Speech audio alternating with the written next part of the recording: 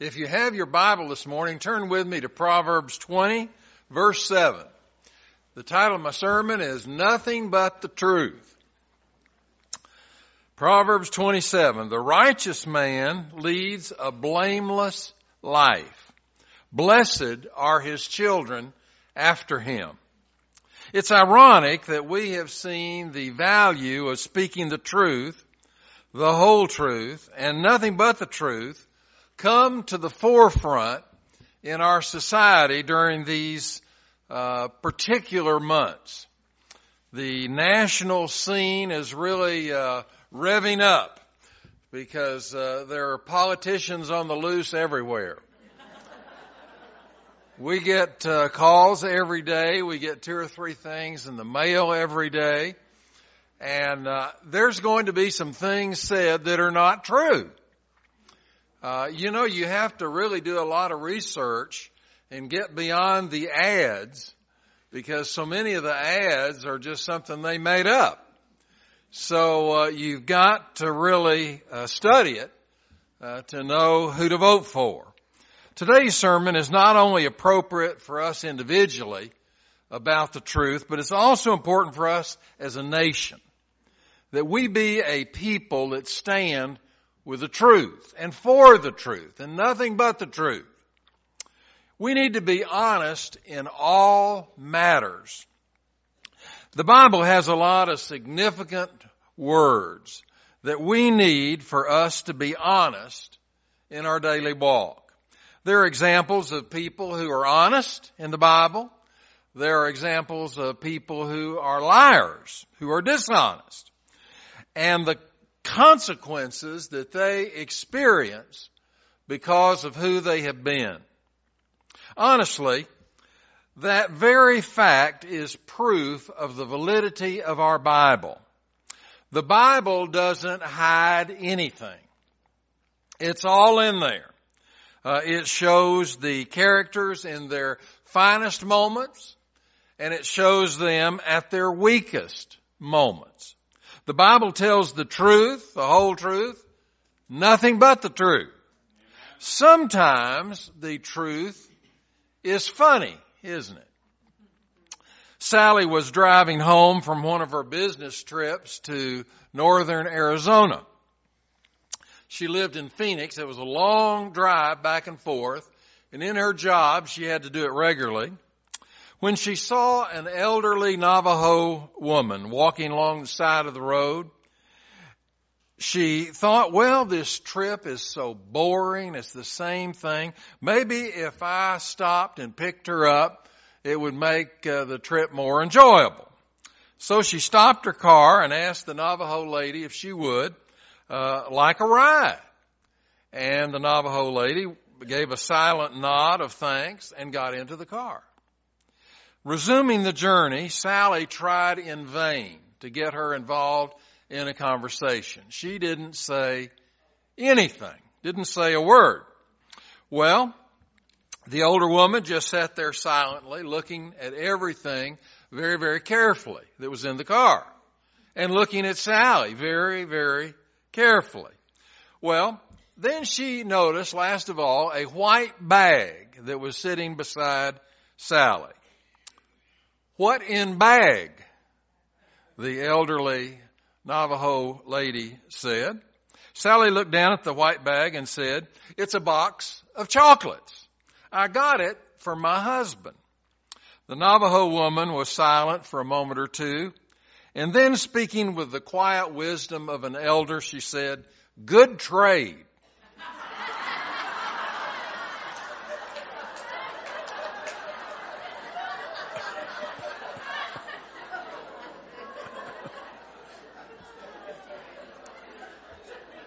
She was being very honest. One thing which is puzzling is the fact that all of us want to make it a big deal in our country that we're known as an honest, upright society. We want that to be the vision that the world has of us. We want to be honest. We kind of promote that in every way that we can. But in our own personal lives, we don't give that a lot of attention.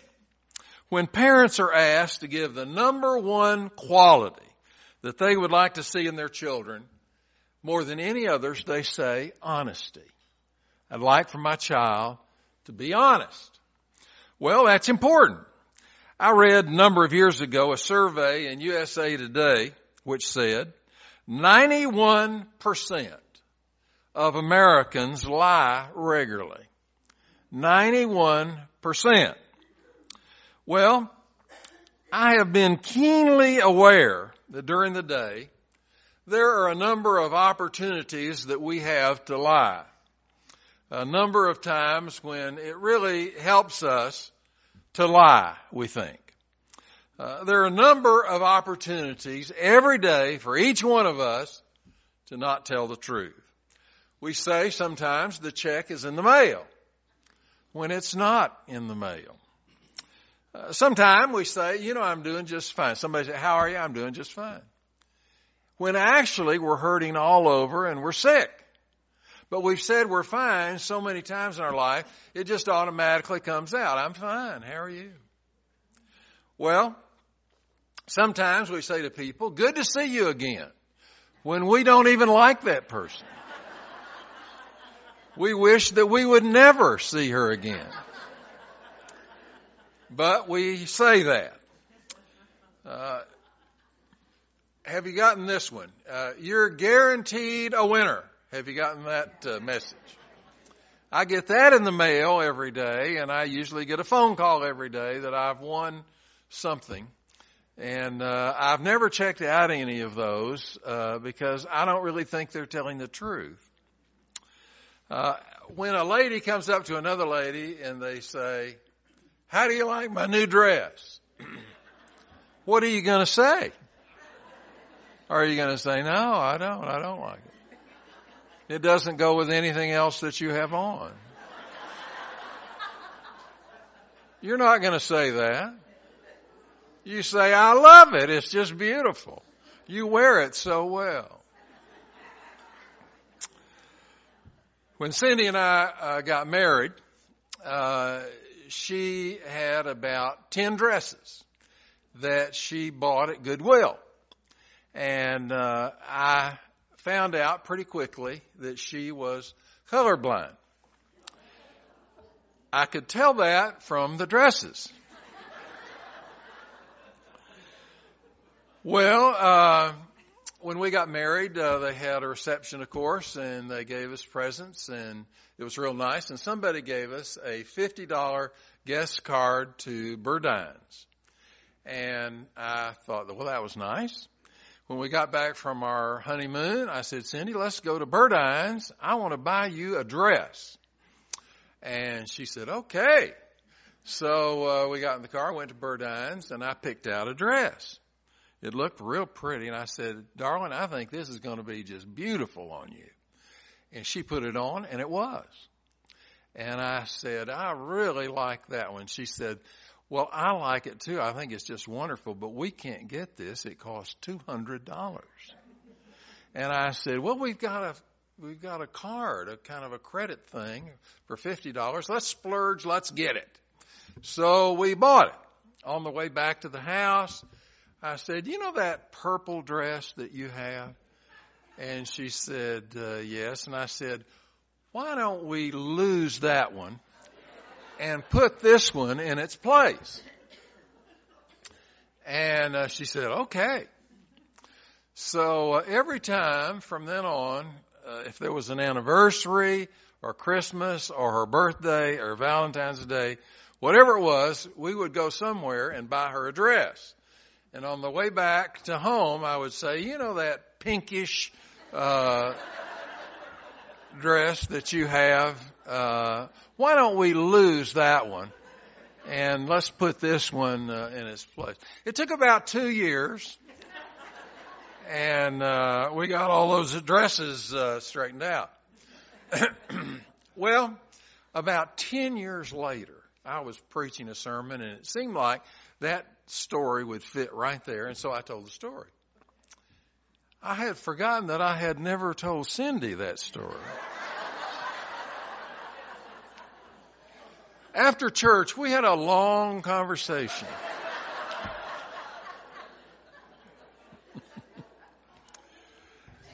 It's very obvious that dishonesty takes on many faces. You know, what are you going to say if a lady says, "How do you like my new dress?" You know, think about it. What are you going to say? We have developed a society where it is easier to be dishonest than it is to be honest. It's ironic that we have come to a point where people expect us. They expect us to be dishonest. Apparently, it does not faze our political people. They get in front of the camera and they say, "I wouldn't lie to you. This is the way it was." And it's a big lie, and you know it is. We have all these people that send out things saying bad things about the other candidate, and it just infuriates us if we like the person that they're talking against. But there's all sorts of that going on in our nation.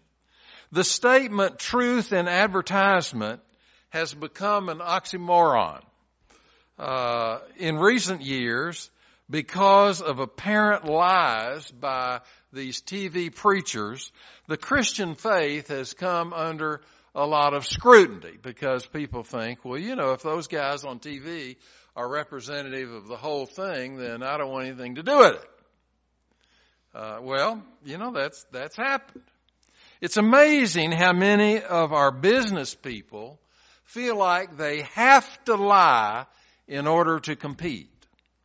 Dishonesty seems to be prevalent in our society today. Now, for those of us who are Christians, this should not surprise us. In the book of Genesis, we find that dishonesty was used by the serpent to deceive the woman. And we have seen the mess that has caused from that day forward. This has been a struggle between Satan and God for man. And truth is the issue.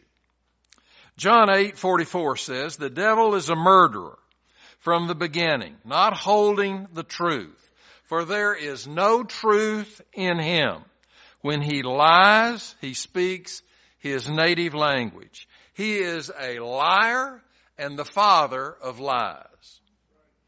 The Bible tells us that God is the Father of truth. Jesus himself said in John 14, "I am the way, the truth, and the life." The Bible is telling us the truth when it says that God is on one side and Satan is on the other side. If you and I intend to really follow God every day by what we say, by what we do, then we must make a choice of telling the truth, the whole truth, and nothing but the truth, or live a life of dishonesty like most of the other folks in the world. We can live our lives in an honest way if we really want to. Sometimes it's very hard, but we can do it. I want to talk with you about 4 ways we can actually accomplish that. Take an honest look at your life. Let's do that. For some people, lying has become a very close part of their lives. They have lied so much for so long, they don't even know when they're lying anymore. That's just something they've said so many times that, they've come to believe it as they say it. Well, even though it may be difficult for some of us, I believe that it would do us good to take an honest look at our own lives to discover any dishonesty that's in our hearts. We want to do that. We want to give ourselves an examination. To take this look at yourself, I want you to ask yourself 3 different questions. Question number 1, what area of my life am I being dishonest? Is it in my marriage? Is it in my work? Is it in my lifestyle? Is it with my friends, with myself, or with God? The second question, am I being dishonest in this way or that way? In what way am I being dishonest? Is it in being silent? You know, sometimes if there's a situation that develops around us and the truth needs to be said, do we just remain silent? You know, so many of us don't want to get involved in an argument with anybody, so we just don't say anything. But you know, every once in a while in life, there is the situation that comes up, and you're there, and you're a Christian, and you know that the Lord wants you to speak the truth, and somebody in the crowd needs to stand up and tell the truth. Well, we're being dishonest if we're not saying anything. By cheating, by slandering someone else. Cindy and I were visiting a church when we were on vacation, and this guy was teaching a Sunday school lesson. And throughout the lesson, he was running down Billy Graham. Did it 4 or 5 times. And I was sitting there, and my temperature was going up. And so finally, I interrupted him. And I said, I want to say something about Billy Graham. He has been instrumental in leading more people to Christ than any other person that has ever lived. You know, if you were going to pick on somebody, it doesn't seem like it would be him. You know, he's stayed true to the Word, true to the Lord all these years. I think he's a tremendous example for every single person in our country. And I really don't like it that you're saying all these bad things against him. I was a visitor. And so he kind of got all bumfuzzled there, and he didn't know where to go from there, so he just kind of looked to see if the next thing was anything to do with Billy Graham. So he left those things out. And after the class, a number of people in the class came up and said, I'm really glad you said something. And I said, well, something needed to be said. Since I'm just a visitor, next time you're going to have to say it. The third question, why am I being dishonest? Is it because of my own security or insecurity? Why is it? Out of greed, is that the reason I'm being dishonest? Out of fear? Because of pride? For my own personal gain, is that the reason I'm being dishonest? Is it peer pressure or jealousy? I've known a lot of people that through the years I've watched, and it doesn't matter who's in charge, they're critical of the one that's in charge. Doesn't matter who it is. You know, I've just watched them through the years. You know, and they were, you know, an active church member. Every once in a while, we really do need to examine our own heart about this or that and see where we are, how we're doing, what the Lord is thinking about what we say. If you will ask yourself these 3 questions and be honest with yourselves, you're on your way to living a very honest life. Point number 2. Make an honest appraisal of the benefits and consequences of being honest. I have to be honest with you and say that there are some benefits from being dishonest. If I cheat on my income taxes and I don't get caught, well, there's a benefit there. I get to keep the money. If you lie and say, well, my dog ate my homework, I may benefit by your giving me more time to finish my work. If I lie to you about who I am, I may benefit by your trusting me more. There are some cases of temporarily benefiting from being dishonest. Sometimes you do get ahead because of that. But when I benefit from being dishonest, I must ask myself this question: are those gains more important than the truth? If they are, then I'm telling the world that I am more interested in living my life as the world lives it than as the Lord would have me live my life. Listen to me. The Bible is very clear when it says that those benefits are only temporary if you gain them in the wrong way. It's like the athlete who cheats by taking drugs to build himself up in size, in strength. He hopes in in brain power and this power and that power, all the powers. When he finally stops taking the drug, when he finally stops living the lie, he returns to who he really is. He cannot live the lie forever. Proverbs 13:21 is one of those verses that you might want to mark on your Bible. Every once in a while I find a verse that I think is just very apropos for each of us, and I think this is one of them. Proverbs 13:21 says, misfortune pursues the sinner. That would be the liar.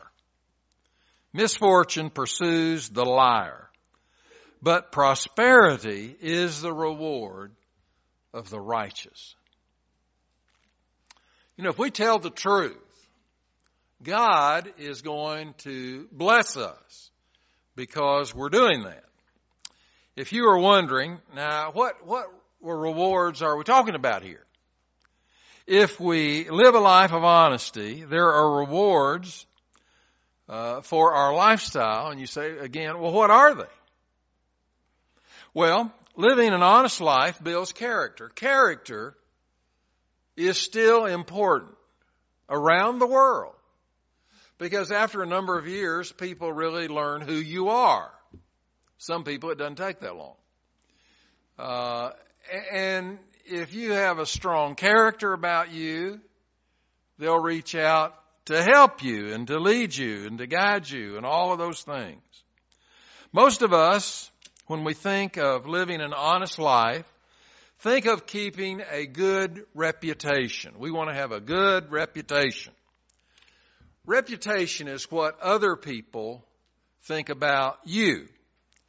Character is who I really am. Character is important. Character is the one thing that you can take with you. If you are a man of good character, you will be rewarded richly for that in the life beyond when you get to glory. Character is also something that you can pass along to your children, and that is very, very important. Some people teach their children how to steal. Some people teach their children how to lie. It's up to us as Christian people to, as best we can, teach our children to tell the truth, and our grandchildren and our great-grandchildren. If I'm a person of character, it has a great effect on my children as they develop their character. I want to go back to the text for just a moment. Proverbs 20, verse 7. The righteous man leads a blameless life. Blessed are his children after him. You want your children to follow in your shoes if you're an honest person, if you have a real good character about you. Home is where character is taught. Pastors are in a position where they get a lot of compliments. I've heard people tell me how great my sermon was, and later I learned that they were deaf.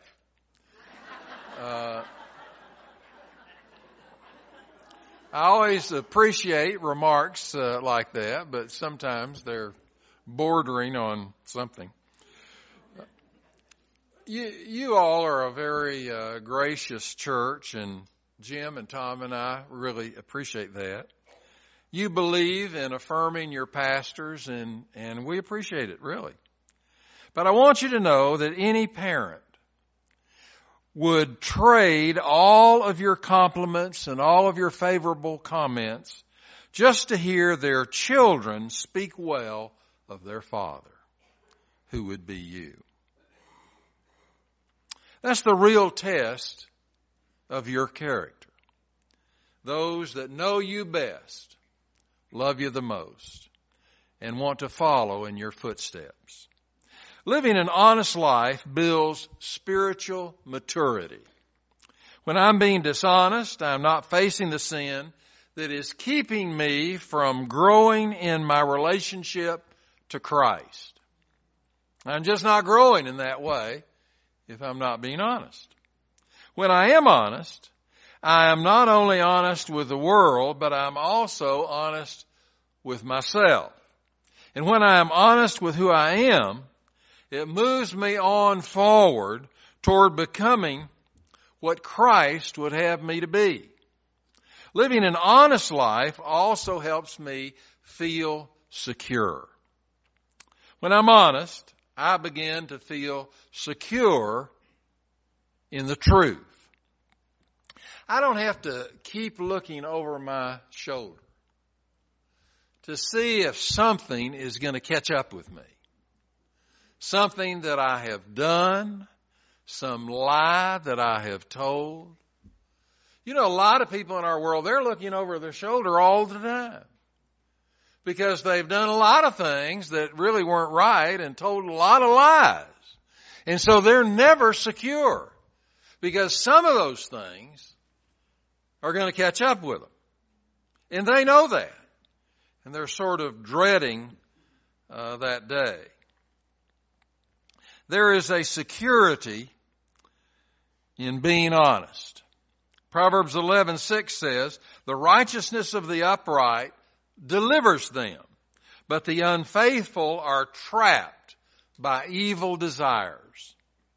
One question you must ask yourself is this: am I willing to pay the price for being honest? Will I pay it? Will I pay that price? Honestly, there's a cost for being honest. And then ask yourself, am I willing to change in those areas that I may find myself being dishonest? Well, until you're ready to be honest, enough to change, until you're ready to do that, you never will do it. You have to make a strong decision and then stand up for it and live it just as best you can. Thirdly, love God and seek a closer walk with Him. Really look for a walk with Him. The more intimate you are with God, the more compelled you are to be honest. If God is indwelling your life, it is very difficult to be dishonest. Most people don't really cuss a lot around their Sunday school teacher or one of their pastors or, you know what I'm saying. If God is indwelling your life, it's very difficult to be dishonest. If I don't have a close walk with God, I let acts of dishonesty short circuit what the Holy Spirit wants to do with me. And the same for you. You keep your relationship to God in good repair by seeking a close walk with Him every day. Every day. Psalms 140 verse 13 says, honest people will live in God's presence. There is nothing more honest than that. I am talking about the daily walk with God that causes you to want to live your life that would be pleasing to the sight of our Heavenly Father. It would help keep the name Christian in good regard. You know, when a Christian really messes up, it hurts the cause. It hurts the message that Christ would want to spread across the land. A positive, endearing, strong message of truth and honor and love and things like that. Fourthly, we want to develop the habit of honesty. I'm wondering, after listening to a sermon on honesty today, what are you going to do about it? Are you going to do anything about it? Let me encourage you to respond to this message by being honest. You say, well, I will be most of the time. Remember now, Proverbs 13:21. God rewards those who are honest. I know that you want the reward of God. And God wants to give it to you. And He will give it to you if you'll be honest. Well, God honors us with protection. He honors us by leading us out of bad situations, bad initiatives that we might take. And thirdly, He blesses us by holding us up. I wish we had sometimes I wish that we just had an hour more for church. Amen. I wish we had the time today to start over here on this side of the room and go around the room and let everybody get up and give a little story about how when you told the truth, it made such a difference. Not only in your life, but in the lives of everybody that's hearing you tell that. You know, if we heard about 300 testimonies like that, we'd say to ourselves, hey, I need to get on that boat. They're doing the right thing. I want to follow them. All the blessings that they've talked about that God has given them because they stood up and were honest. Well, today, if you're in the house and you have been visiting with us and you like it, we want you to come and join. We don't twist your arm. We don't call you every hour of the night. We don't do any of the bad things that I guess some people have in their mind. What we try to do is become family to you. That's what we want to do. Be a Christian family. So if you need a church home, we want to invite you today to walk forward and take a stand for Christ. If you're here today, you've never really trusted in Christ as your Lord and Savior, this would be a great day. It'd be the greatest day of your life. It'd be the greatest day for eternity in your life. So that would be a real good thing. If you're here, you'd like to rededicate your life to the Lord, we have these pews up here that are open. You could just kneel and bow and pray. And if we could help, we'd love to do it. Well, these are the decisions. If you have other decisions, to come forward, take a stand. We'd like to honor that in any way that we could. We're going to stand in just a moment and sing. When we do, I'm going to stand down here at the front. If there's a decision for Christ that the Holy Spirit is urging you to make, just slip forward and take a stand for Him. Let's stand as we sing.